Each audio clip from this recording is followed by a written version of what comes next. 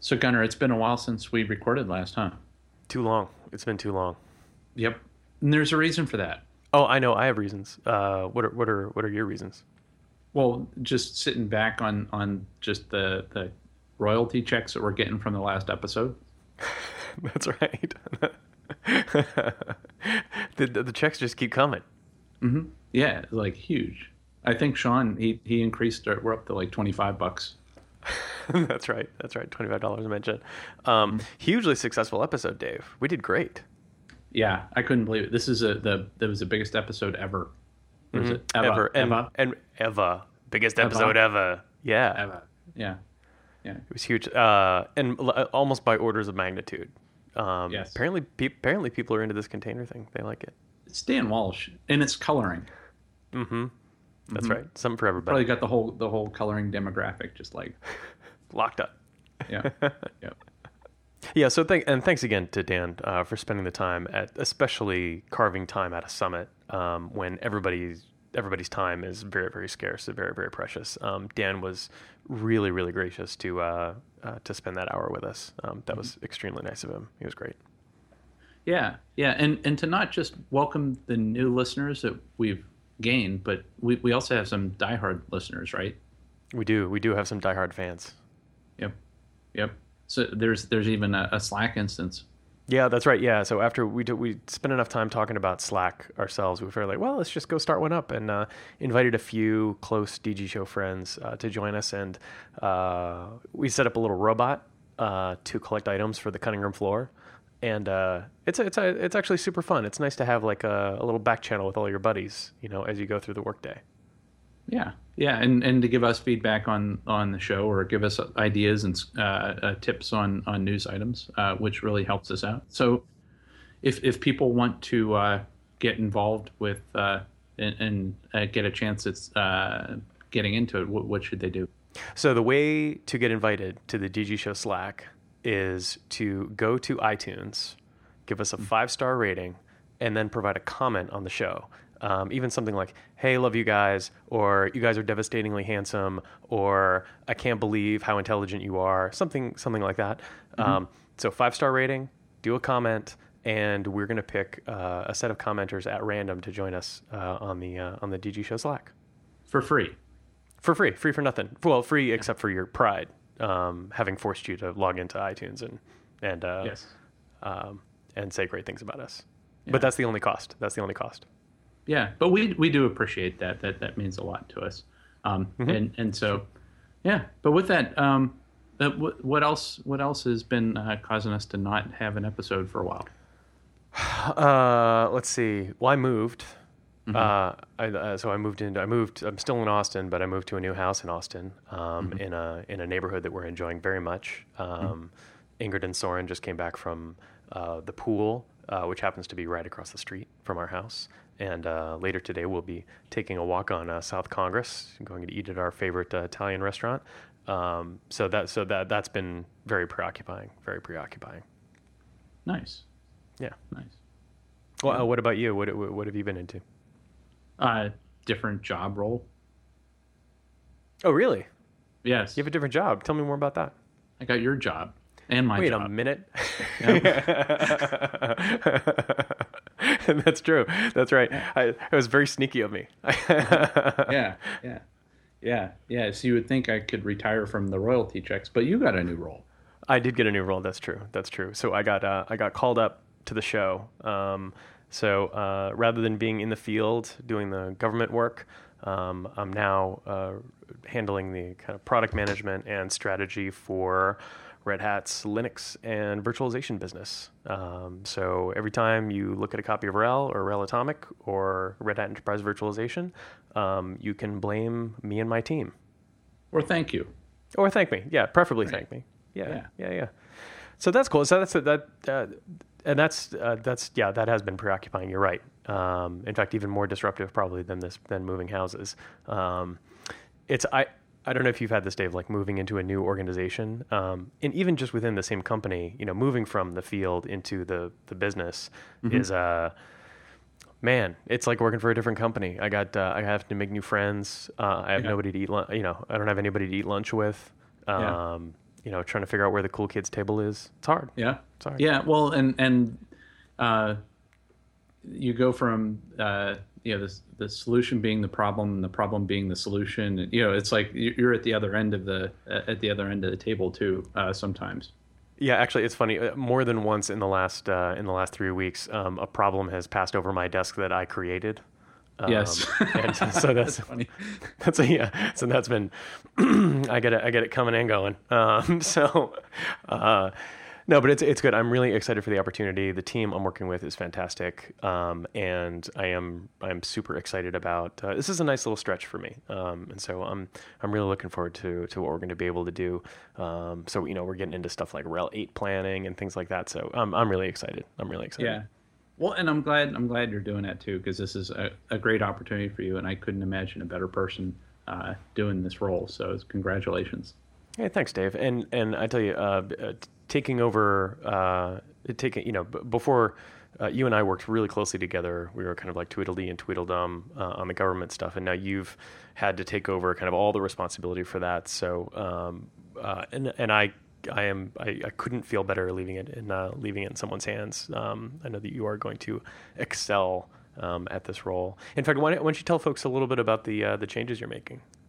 Yeah, so it's well, one of the things, like you and I were talking about the work we were doing, and that I couldn't do both my job and your job, and so what we're doing is we're building a virtual team, an office of the chief technologist. So we're going to have guys that are going to be helping me out with a lot of the work that you and I have classically been doing, but organizationally it's really exciting. So as we grow, we're building in some succession plans and career growth opportunities for a lot of folks in the organization to be able to help me out, and it allows them to step up and really show what they're capable of. So I'm really excited about that. That's great. I like how you described it. You described it in one meeting as like a Justice League of expertise, which I enjoy. Yeah, that's great.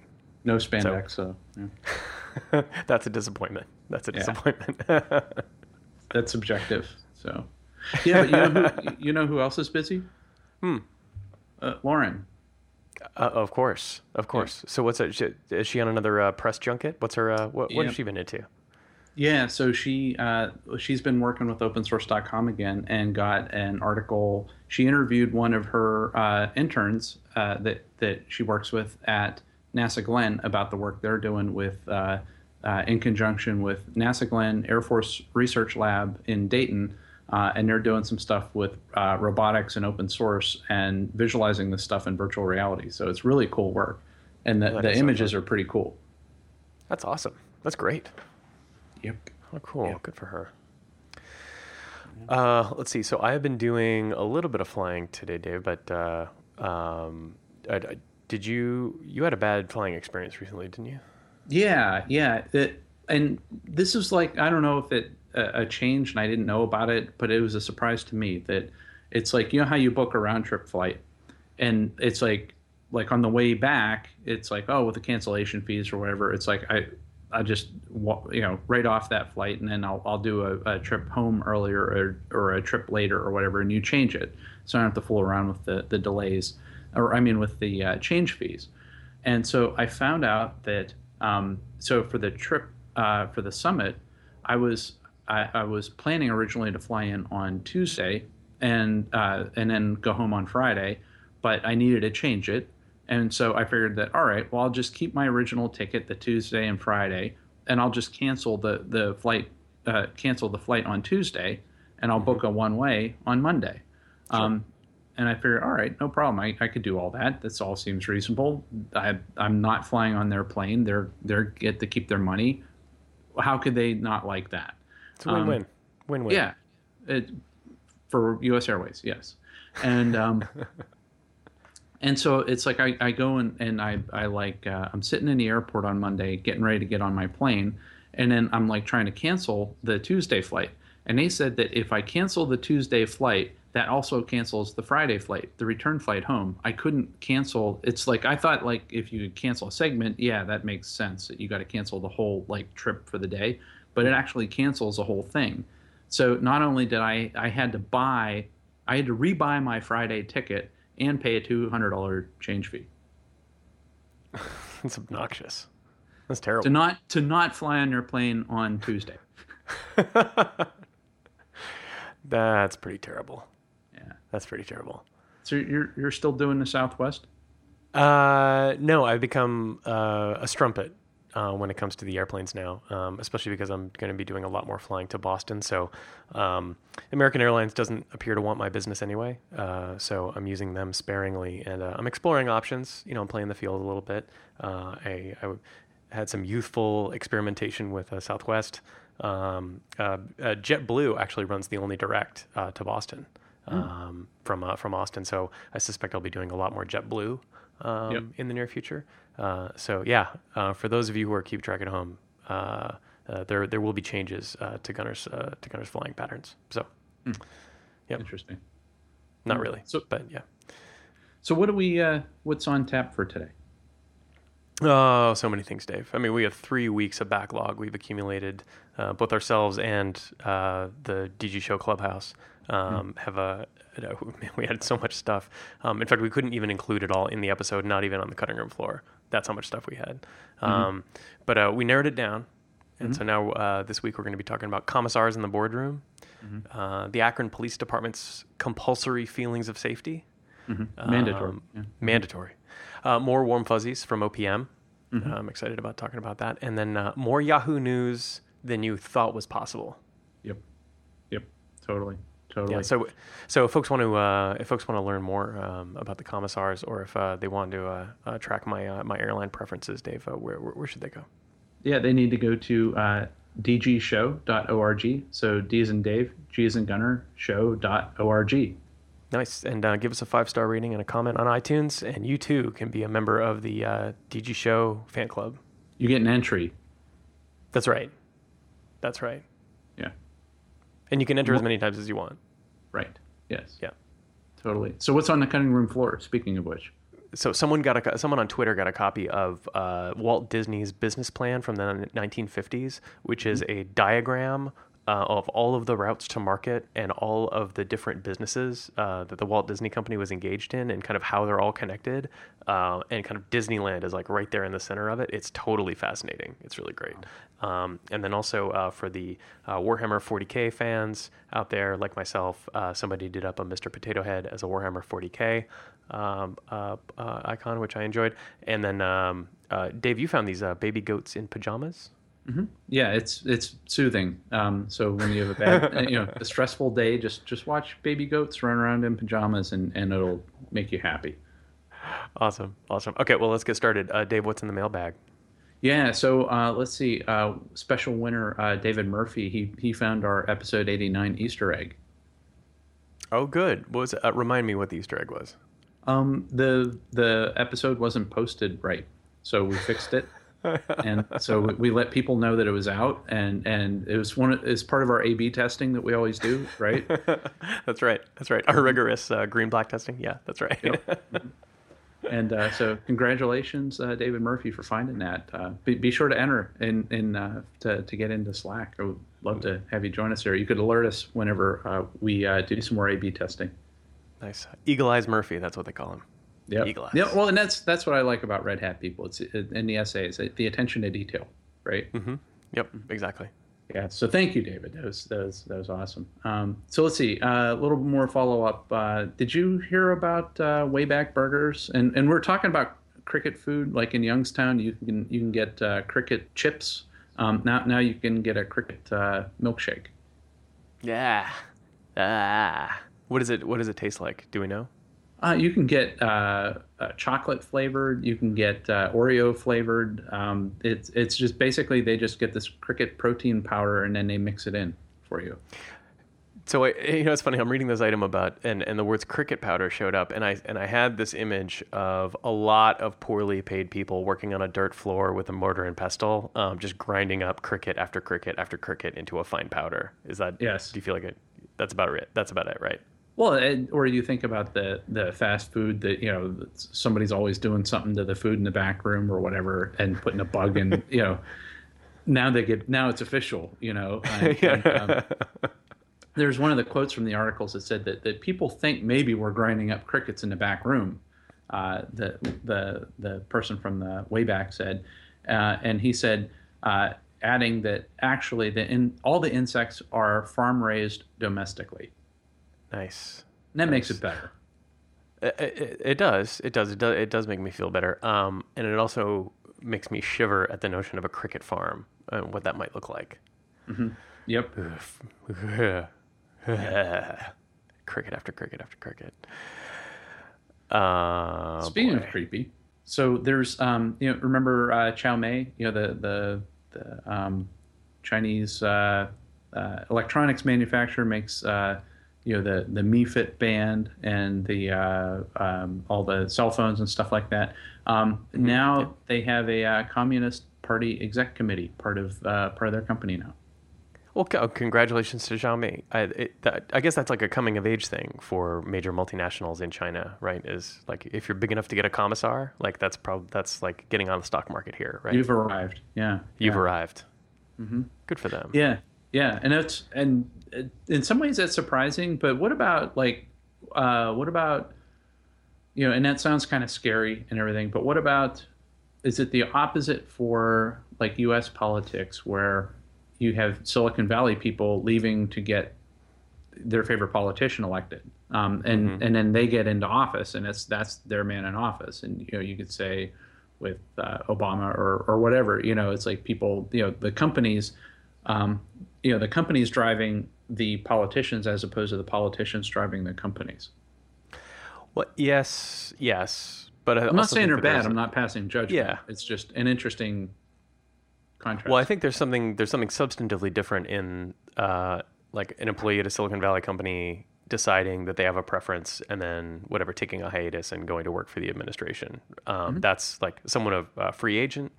They have a conviction and they're exploring that conviction, right? So that's one thing that and that's something we celebrate. That's something that people are able to do. Having the government come in and say, "Hi, we're installing." Basically, like a shadow board that is going to oversee your operations seems like qualitatively different, right? Oh yeah. The power is moving in different directions in each of those scenarios, right? Exactly. So I think like some of there was I know in the media like there was some talk of like the equivalence between companies donating to political parties and stuff like that, but when it gets down to the heart of it, like. No company is like begging for the Communist Party to install its like Borg cube into its organization, right? Like no company wants that. That's probably a distraction. And they're probably only doing it for politically kind of expedient reasons. So anyway, those two things are definitely different. They're definitely different, right? Yeah. Oh yeah. Yeah. Just interesting contrast though. And congratulations to Chow Mei. And congratulations to Chow Mei. Yeah. Welcome to the club. Yeah. Yeah. Right. So what's going on in Akron, man? Why is the Akron Police Department making news like every week? I think we've mentioned Akron like the last like 5 or 6 episodes. We've talked about Akron pretty consistently, haven't we? It's different. So you got the Cleveland police. They're the ones that had the big trial with the big like high-speed car chases and shootouts while they're driving and all that. And there were other like terrible news stories of just like just children getting shot. And that's the Cleveland police. And then there's another sheriff that did some bad stuff around here. But then the Akron police, I don't know if they are seeing the bad press that like police has been, the police in my area have been getting. And they're trying to do something to counter that. So what they've been doing is having like a checkpoint to pull people over and basically give them free safety inspections and like AAA membership cards. Okay, why are you crying? I just pulled you over to give you a AAA card. Yeah. And so, and it would be like, making sure child seats are installed properly and the windshield wipers are attached to the car and to me, I'm like, if it was me and I'm like trying to go somewhere, and the last thing I want to do is be in a checkpoint. Like if I'm going somewhere, I'm trying to like pick Lauren up, or you got stuff to do, and the last thing I need is like a $10 AutoZone gift card. Yeah, exactly. Because the message the police are communicating with this program is your time is worth nothing to us, right? Yep. Yeah. And in the spirit of making checkpoints more fun.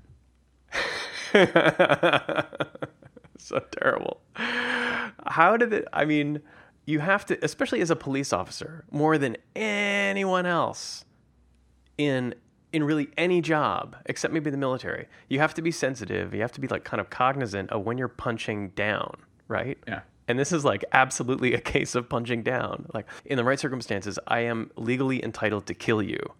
Mm-hmm. But here, I'm going to pull you over and I'm going to make it mandatory. And in return, I'm going to give you a $10 gift card. Sorry for the inconvenience. Yeah. Here, go buy some wiper blades. Yeah. It's just like the casual brandishment of power is just like so tone deaf. So speaking of abuses of power. Yeah. So the Iowa school district, there is an Iowa school district asking principals to wear body cams. So what's the rationale for that? I can imagine with, you hear about like teacher abuse or or like you do like the one-on-one sort of things with students. They think that if somebody is wearing a body cam, they could be like, oh, somebody said something funny happened. Well, let's go back to the tape and see if that really happened. Huh. Well, but this is just principals, right? Not the teachers. For now, yes. Yeah, and it's my guess is that it's a cost thing because like it's like an $85 wearable recorder that they would wear, and it's like, hey, we'll try it with the principals, and then if that works, we'll go from there. But I could also see it being like a storage problem, and and it's a lot of technical problems. But then also there's a problem with the setting expectations. Like if you treat people like children, they're going to act like children. Yes. And it's like they should have, they are professionals, and you're not treating them like professionals. You're treating them like just I don't know. It's infants. You're not, like treating them like infants, right? Yeah. What a terrible signal to send to somebody, especially if. So in the case of police. Again, going back to what we were talking about earlier, like in the case of police wearing body cameras, I think that's universally recognized as a good idea because they have an extraordinary amount of power over people. And so having some checks and balances in there in the form of surveillance, probably not a bad idea, although it's complicated, right? But okay, and to defend themselves, like to say, that's right. Like, look, this guy really did pull a gun on me and I have the evidence to show that or whatever. Yeah. And it's and it's also the decision-making process too of like how quickly things move, and they have to make those life or death decisions compared to a principal that, I don't think he has that life and death criticality split decision-making. Yes, exactly right.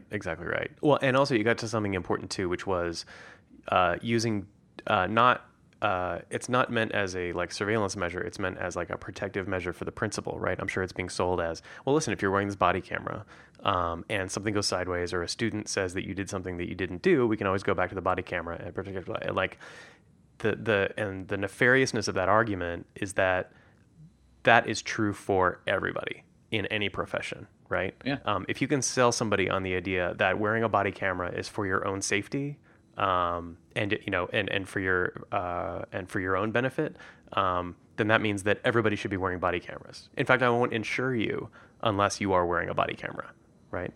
And that's why this is not only creepy, but like morally corrosive, right? Mm-hmm. Mm-hmm. I'm getting all fired up here. Well, speaking of corrosive, I don't know about corrosive, but have you seen that OPM and ODNI they've turned to paper forms temporarily?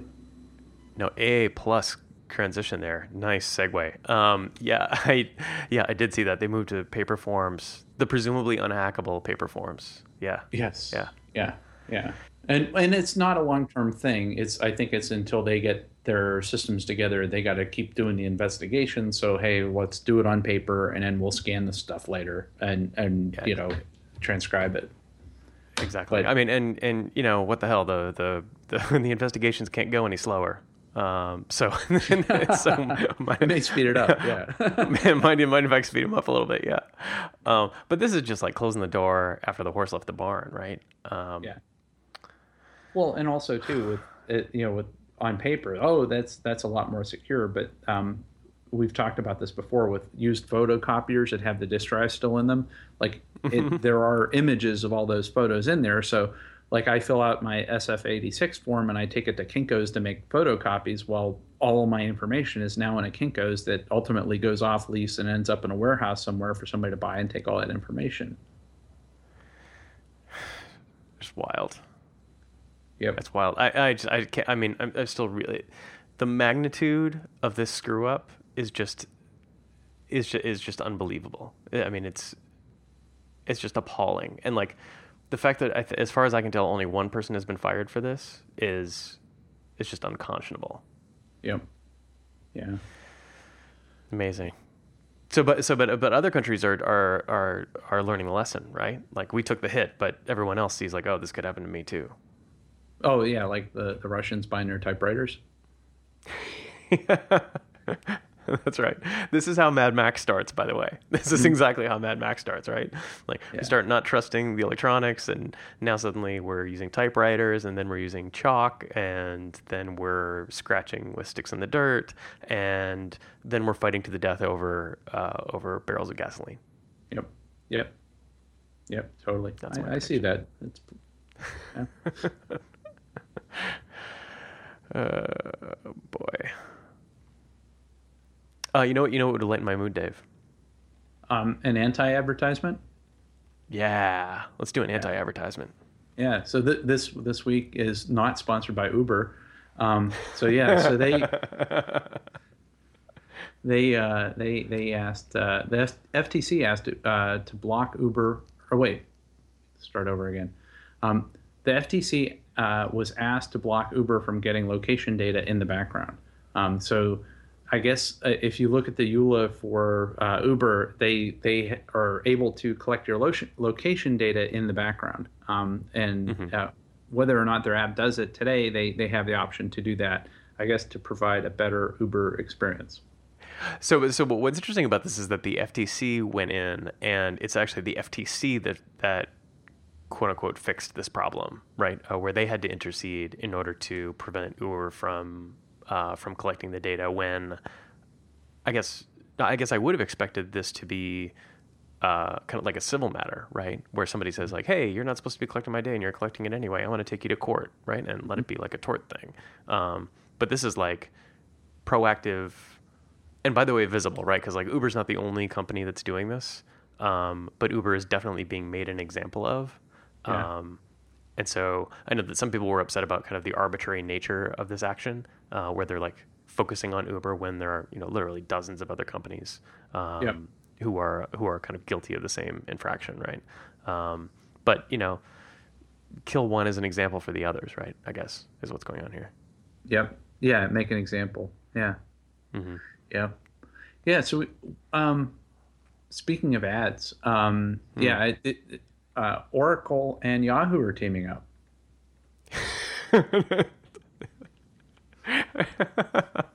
Are you excited? I'm excited. I can't wait. I cannot wait. Mm-hmm. This is like two of my favorite companies. Yeah. So they Oracle. So like how you like on a Windows system or whatever, you're installing Java and then there's an update. By default, it will that whenever you go to update Java, the default will automatically switch your default browser to Yahoo. Awesome.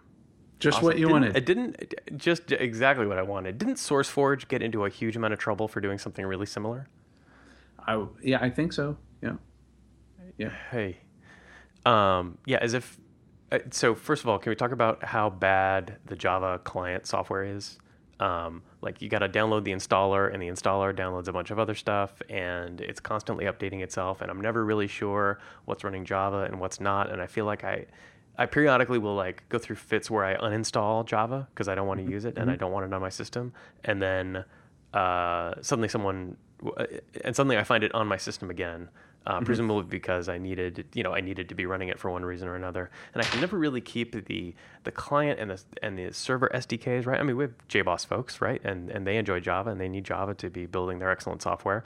And so, but no matter what version of Java I have installed on my laptop, it's for whatever reason it's never the right version. Mm-hmm. Yep. Just the whole user experience for Java is just real poor. It's just real bad. Unless you're running So RHEL. the only way, unless you're running RHEL, in which case it's RPM-IVH. Yep. Super easy. Yep. Yeah. And so we talked about ad experience optimization. Somebody else got optimized.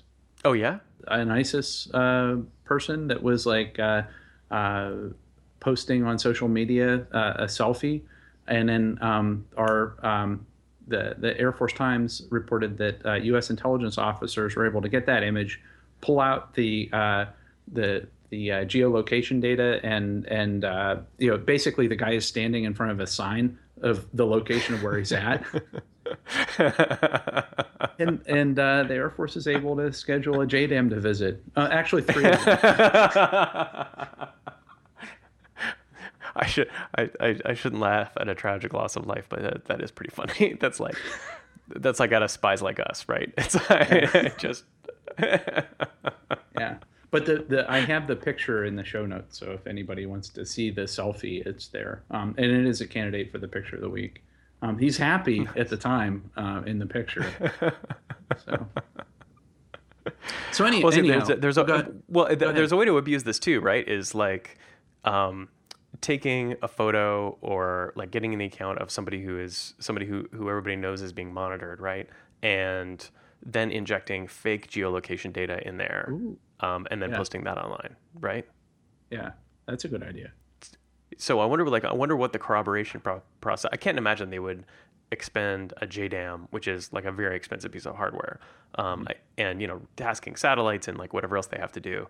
I can't imagine that they would, fire a JDAM just on the strength of like the geolocation data in one JPEG, right? It has to be like a constellation of things before they make that kind of decision, right?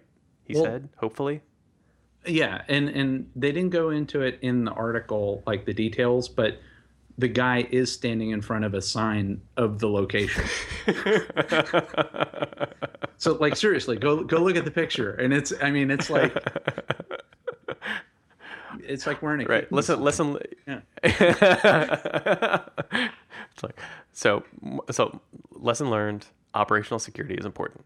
This is what he's very happy, or was. But let's go back to Yahoo for a second because I don't want to get off this. I mean, used to being happy. Yeah. Mm-hmm. So Yahoo's doing some spring cleaning, right? Yeah. So So remember Yahoo Maps? I do remember Yahoo Maps. Yeah. That was like right? the cool thing. That it's like, I'm not using MapQuest. I'm cool. I use Yahoo Maps. Yeah. Exactly. So it's gone. So if you do a Yahoo search for, or if you go to maps.yahoo.com, it gives you a Yahoo search for maps, and the number one hit is Google Maps. Naturally. Man, that's got to feel pretty bad. I'm surprised. Doesn't Bing have maps? Yep. I'm surprised that with their search deal, Microsoft didn't offer Yahoo to replace Yahoo Maps with Bing Maps. Yeah, exactly. That's what I would have done. But they're saying that they're getting back to search, communications, and digital content. But knowing how with mobile these days and how location is so important, ask the ISIS people. That is, to get rid of that and not have something to back it up, even if you outsourced it, I think that's a gap. Yeah, I think we can throw that on the pile of other bad Yahoo strategic decisions. Terrible. But I was disappointed to see also that they retired pipes. Yes. And which is like the well, that reminds me of back when I was 20 some years ago as an SGI customer. There was Iris Explorer that you could take all these widgets and do this scientific visualization pipeline, and it was really slick how you could build applications. And pipes looked a lot like that, where you could do those sort of things. But I guess they weren't making money off of it, so they had to get rid of it. Yeah, stands to reason. But that was a really fun product. Kind of much earlier and much more interesting than like If This Then That and some of these other kind of automated services. It was really pretty sophisticated. Yeah, that's a bummer. It could have been great. Yeah. Yeah. Yep. So I was just ragging on Java earlier, but of course in the same breath we have to also rag on Flash, right? Yes, totally. So did you for a couple days have some issues with like your web browser rejecting Flash content? Yeah, I did. That was a little strange. What was that about?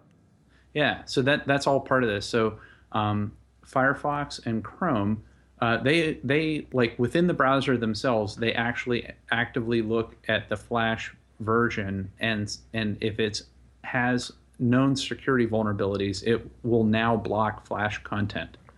And so for the past couple days, a couple weeks ago, you go to like some site and it tries to play a Flash video or whatever, and it would say this content is blocked because you're running an out-of-date plugin. And you could say, well, no, go ahead, do it anyhow. I trust this content. But by default, it won't do it because I guess Chrome and Firefox are very against using Flash because of just the security problems that it has, and Adobe being so slow to fix them. I don't understand. I wish I knew what the conversation was like inside Adobe, where they haven't fixed the Flash problem, right? Because for literally years, Flash has been a constant source of exploitation, right? And I don't know why people keep making things in Flash, and I don't know why they don't fix the Flash runtime, right? Like hire somebody, like go talk to some people, like figure out how to fix this thing, because it seems like every month there's another kind of catastrophic 0-day Flash vulnerability that puts everybody at risk, right? I don't know what's going on over there. Yeah, open source it. Yeah, but open source and I know too that a lot, like even Adobe, everybody's going away from Flash, including Adobe. So there's a lot of legacy content, and I can imagine from an enterprise standpoint, like you think about all that, like stuff we have with our learning management system that has like Flash and just it's terrible. And now with HTML5, the need for Flash is significantly lessened. Yep. That's right. In fact, YouTube doesn't even use Flash by default anymore, as far as I think, right? Which is great. Which is great. And also, I think I'm saying, most security experts will recommend actually disabling the like auto run of Flash. So, instead of getting the Flash thing, you get a gray box which you have to like right click on and explicitly say, yes, run this Flash content, which is, by the way, just like a good policy in general. I mean, the idea that you could visit a web page and then someone could squirt whatever executable content they wanted to onto your PC is bananas, and I can't believe anybody thought that was a good idea, right? Everybody made fun of ActiveX when that was a thing. And the idea that we still allow that kind of thing to happen on Flash is just bonkers. It's bonkers. Yep. It's like it's the curl pipe bash of web browsing, right? Totally. Yeah. So have you seen that worldwide PC shipments, they've had the biggest drop in 2 years? Yeah, in my new job, suddenly I'm responsible for paying attention to stuff like this. So yeah, I did see that. How about that? What a surprise, really. I'm not surprised. I can imagine, like with a lot of people just moving to tablets and using their mobile phones, the need for them to own a desktop PC at home is way lessened. So I'm not surprised at all. Well, see, I think there's two things happening here, right? The first is PCs are plenty powerful for 99.9% of users and have been for many years, right? So I think like the useful lifetime of PCs is much longer than it used to be, right? Instead of just the 2 or 3 year cadence we used to be on. Like I have laptops, which I'm very happy with, which are like 4 years old, 5 years old. So that I think is part of it as well. But yeah, I mean, I don't know. Do you think that people are favoring mobile over like a proper PC? I can imagine that. So for people who would never have bought a PC, they may instead buy a tablet, right? Mm-hmm. I can imagine that. So it's kind of like an expanding market thing. But people already have PCs, chances are very good that they also have tablets, right? Yes. But so I guess I'm wondering, like, I'm questioning the premise of like, well, because mobile is becoming so popular, we are selling fewer PCs. Like that's not my experience actually. Like most people who have PCs are not giving them up in favor of tablets, except maybe my mom. Well, that's what I was going to say. It's very much like what you said. It's probably delaying the hardware refresh for your mom, or like with my parents. They had the Windows computer and everything, and I got them that Chromebook for Christmas, and they fight over it. And they love it just because, it boots up quickly. It's always up to date. They're not, it's not pulling down virus, and trying to virus, updates and doing rebooting all the time and everything. It's the user experience is so much nicer. Where, to me, the Chromebook is very much like a tablet with a keyboard on it, compared to, and they don't need the full blown, PC experience where they just want to bring up a web browser and do everything in a browser. Right. So who's probably sweating this is Intel, right? They can't be happy about this. Yes, I know that they're getting into the mobile market with like Atom-based tablets and stuff like that. But I do see it. Like I lived through this at SGI where like the Wintel boxes like totally cannibalized the SGI workstations, which cannibalized the investment in the big iron servers. And that was, and it ended up just like they ended up, starving the R&D budget, and that was really bad. So I could imagine this being a problem there unless they have a mobile strategy, but then does that mobile strategy map to the PCs to sell the more higher margin Xeon processors? And what do you think the effect of this is on open source? Like in one sense, like democratizing technology, putting technology into the hands of more and different people, I think is like uniformly great, right? But on the other hand, like these tablets are not devices meant for creation necessarily, right? They're not very good for things like recording podcasts, for example. Yes. For editing video, for like building web pages, things like that. Like tablets are largely kind of what I forget Mary Meeker I think calls them like lean back devices, right? Yep. As opposed to like lean forward devices. So I don't know. What do you think? What's the over under on whether this is good for open source or not? Yeah. So I think it could be a net negative, but so on the negative side, it's like what you said. But on the positive side, you're going to have a lot of these mobile devices being the foundation of a lot of open hardware. So look at the Raspberry Pi, which is a Broadcom chip from a cell phone, and it wouldn't have existed without all that investment in mobile. But as long as you could decouple it and have an open platform, I think you could get some really cool things that you couldn't do with a $3,000 PC. Right. That's true. And I guess it's also true that the proliferation of mobile devices, those mobile devices have to talk to something, right? And so you're actually going to have a ton of open source innovation on the server side, right? Yeah. In order to kind of feed these devices, right? Yeah. That makes sense. Yeah, we ought to get a mobile strategy at Red Hat. Yeah, we gotta. Oh wait, we bought one. No, yeah. Yep. So Feed Henry, right? Actually, David, did you see the Feed Henry demo at Summit? Oh, it was wonderful. It was awesome. If you've heard that Red Hat acquired Feed Henry and don't completely understand what it is that Feed Henry does, do Dave and I a solid and go into the cutting room floor and take a look at the demo from Burst Sutter from Summit this year. That guy just blew the doors off the place. Just an amazing demo And in particular the work that the Feed Henry guys have put together, which is now being sold as the Red Hat mobile application platform. Is that right? Yep. Yeah, Red Hat Mobile. Mm-hmm. Just a really exciting product. I'm so stoked that's in the portfolio now. Just really tremendous stuff. So speaking of mobile, have you heard about the Commodore PET smartphone that's coming out? I will admit to you that I was unaware that Commodore was still a legally viable entity. Mm-hmm. Yeah, they're back. They're back. Yeah, and so they have a smartphone that's coming out. It has the like on the back of the phone, it's white. It's that Commodore white, creamish color. It has the Commodore logo on the back of it. So if you want to impress people, you can maybe. And it's running Android, and it includes Commodore 64 and Amiga emulators.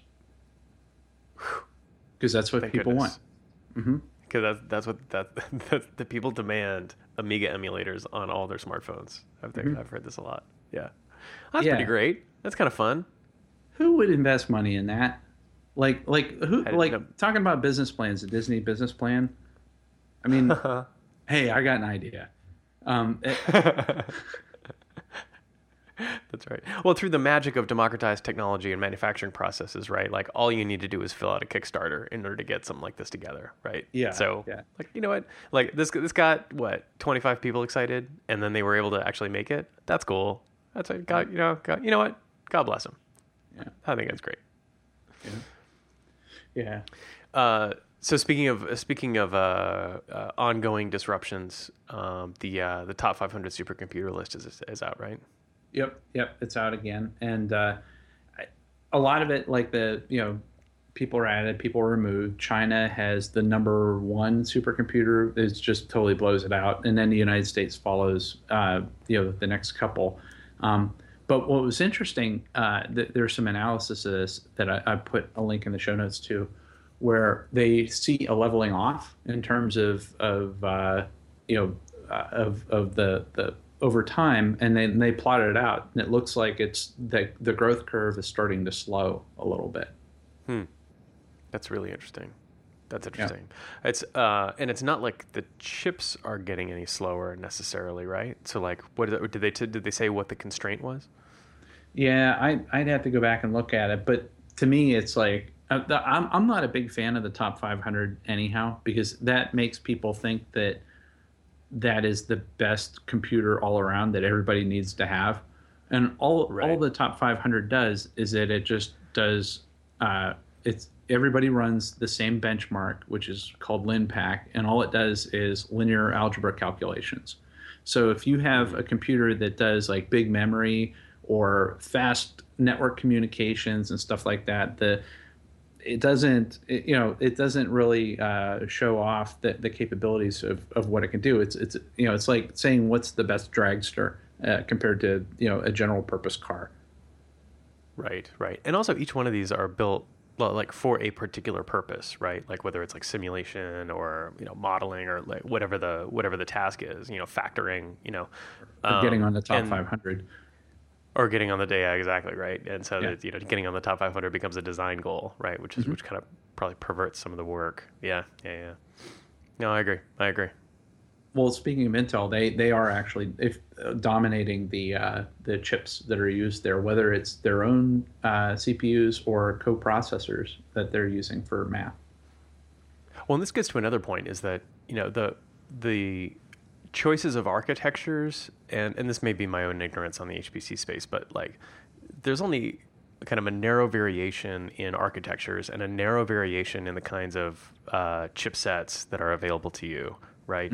And so really it just becomes a matter of like how much money do you want to pour into this so that you can scale the machine out, right? Yep. And so, it's not a surprise. Like, if China wants to claim 61 of the top 500, good for them. I mean, but that requires like a huge investment in order to distinguish yourself.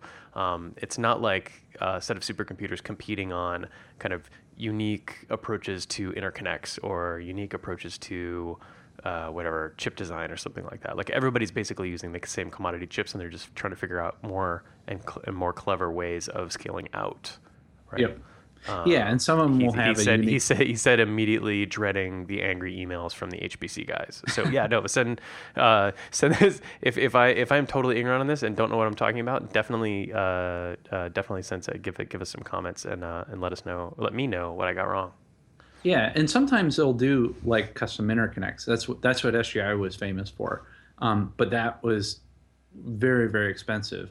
And so the problem that you have is that, if SGI doesn't have the R&D money to do the interconnects, then they don't get faster. And then all of a sudden the more commoditized stuff, catches up. And like you said, everybody's using commodity, but you're still going to have some niche players that are doing custom interconnects or networks and stuff that do exotic things, and good for them. All right, cool. So Dave, what's the Summit replay video of the week? Oh, this one is from a friend of the show, Matt Mycini, security compliance automation with Red Hat. Nice. So I think SCAP, right? Mm-hmm.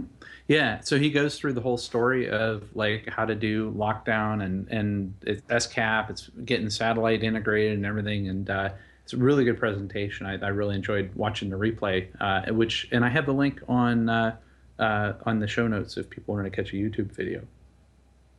Yeah, and in fact, he's going to be presenting that at Defense in Depth on September 1st. Excellent. All right, looking forward to that. So Dave, in my new job, I'm suddenly responsible for a whole lot deeper knowledge of the Red Hat portfolio than I may have had before. I kind of need to know how all the stuff fits together. And I went through our course catalog, and it's just bewildering. I don't know, I often don't know kind of what to schedule and what courses to enroll in and stuff like that. What are my options here? Do I just have to buy them onesie twosie, or do we have something better than that? Yeah, so we got a new thing. It's called Red Hat Training. So think of it as Netflix for training. So you get a subscription to the training, and it's all the training you could eat for one low price. Nice. What a good idea. Almost so like literally a training subscription, right? So yeah. So you get it for 1 year. It's like buying an Admirals Club pass. Yeah. Yeah, and it's unlimited training, and it also gives you like compute cycles to do lab work, so you could practice for the exams and all that. So it's good stuff. Right on. That's great. So another thing about the new job, Dave, is moving into the business side of the house, or rather, moving into the business unit side of the house. What I've noticed too is now I'm working with a lot more engineers, and so suddenly my voicemail traffic has dropped off precipitously. Suddenly everything is being done on IRC and email, and not so much through the telephone, which has been pretty interesting. So people aren't. So you're probably having calls, like conference calls, but not necessarily people calling you directly. Yeah, that's right. That's correct. Yeah. So I saw an article. I put it in the show notes about this one guy. It's like he's totally like ready to just get rid of voicemail altogether. And he cited a couple of companies that actually they turned off their voicemail systems altogether. Like J.P. Morgan, they said they would save $3.2 million by cutting voicemail for 136,000 people. Huh. And so what do they typically replace that with? Is it just replaced with like emails and video conferencing? Is that it? Yeah, I guess so. But to me, I would. How about you? Would you rather get a voicemail, or you call somebody? Do you want it to ring and ring and ring, or do you want somebody to be able to leave a voicemail? Or what if they don't know your email? Or if you're contacting somebody, it's like you already spent the time calling them, and why not just leave a voicemail?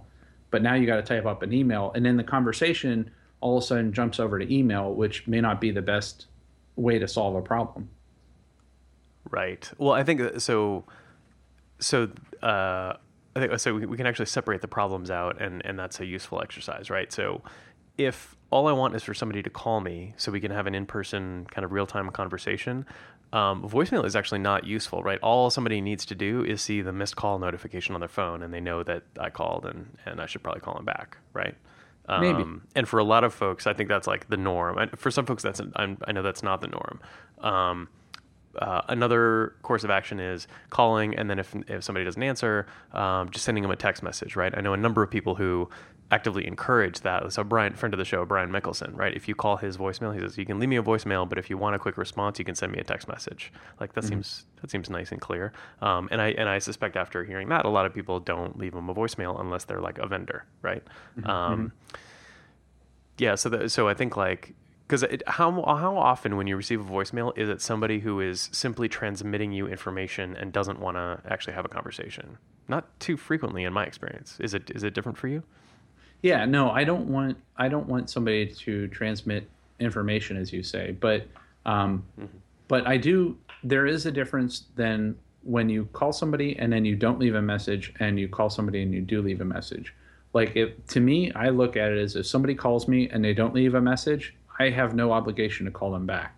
But if they leave a message to say, call me back, I do feel obligated to call them back. Mm-hmm. Yeah, it feels like we're maybe at a cultural transition point, because I think the expectations are different for different folks. And I feel like younger people, if they even pick up the phone in the first place, if they they're younger folks are probably relying on the missed call notification as opposed to a voicemail, right? Whereas old fogies like you and me probably will probably ignore the missed call notification and just only worry about it if somebody left a voicemail. And this also assumes that everybody's phones can get text messages. So like, what about somebody's office phone? Like to me, I would be okay getting rid of everybody's office phone and give everybody cell phones. Yeah. And, and having one inbox. And so like you said, it's like I could, it could ring and ring and ring, but I could text them or whatever. And there was some other way to contact them. But if I call somebody's office and I don't have their cell phone number or I don't have their email address, and I get rid of their voicemail box, then that could be a problem or a benefit. No, that's true. Right.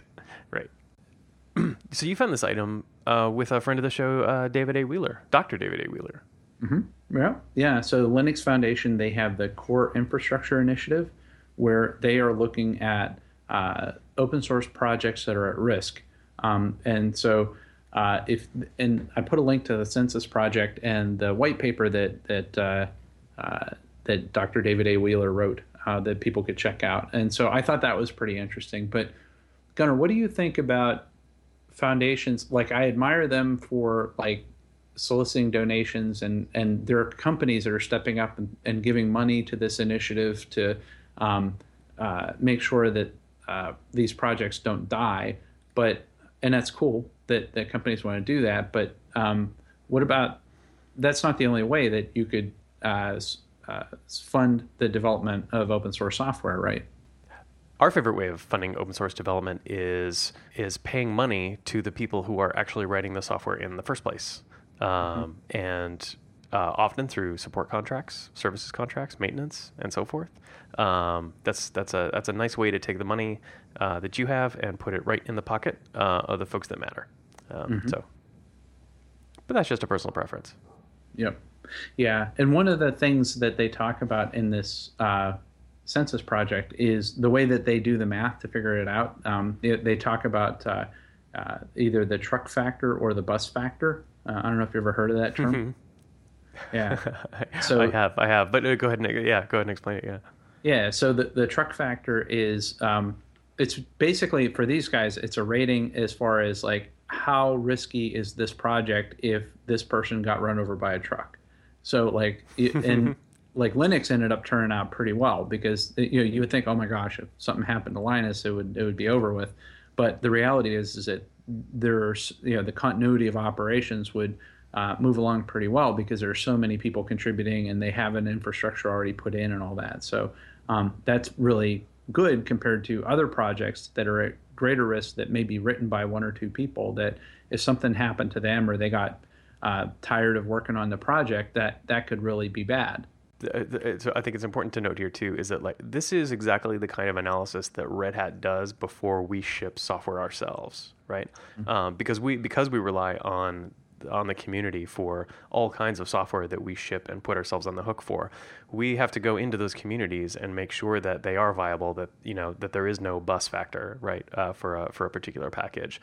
We need to make sure that when we ship Apache, bad example, but when we ship a particular software package, that we're not going to be ruined or left on the hook if one of the developers gets bored and moves on to something else. And that is like costly. It is time consuming.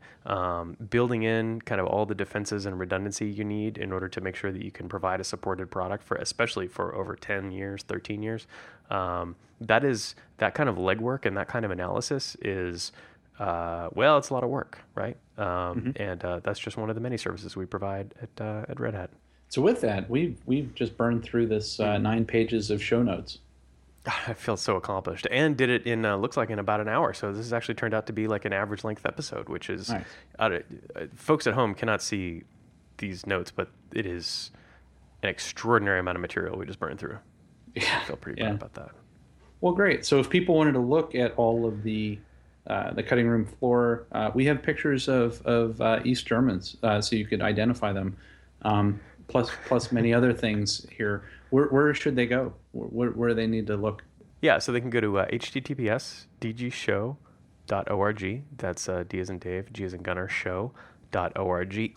And they can go to iTunes, give us a 5-star rating, put a pleasant comment in there, and then perhaps be rewarded with a membership into the DG Show Cool Kids Club. Yes, for free. For free. Mm-hmm. Yeah. Okay. All right, Dave. Feels really good to get this episode off my chest. It feels tremendously good to get this episode off our chest. Yeah. Now we have another backlog. Yeah, exactly. We got another backlog. So I'll see you next week, Dave. Yeah. Thanks, Gunnar. And thanks, everybody.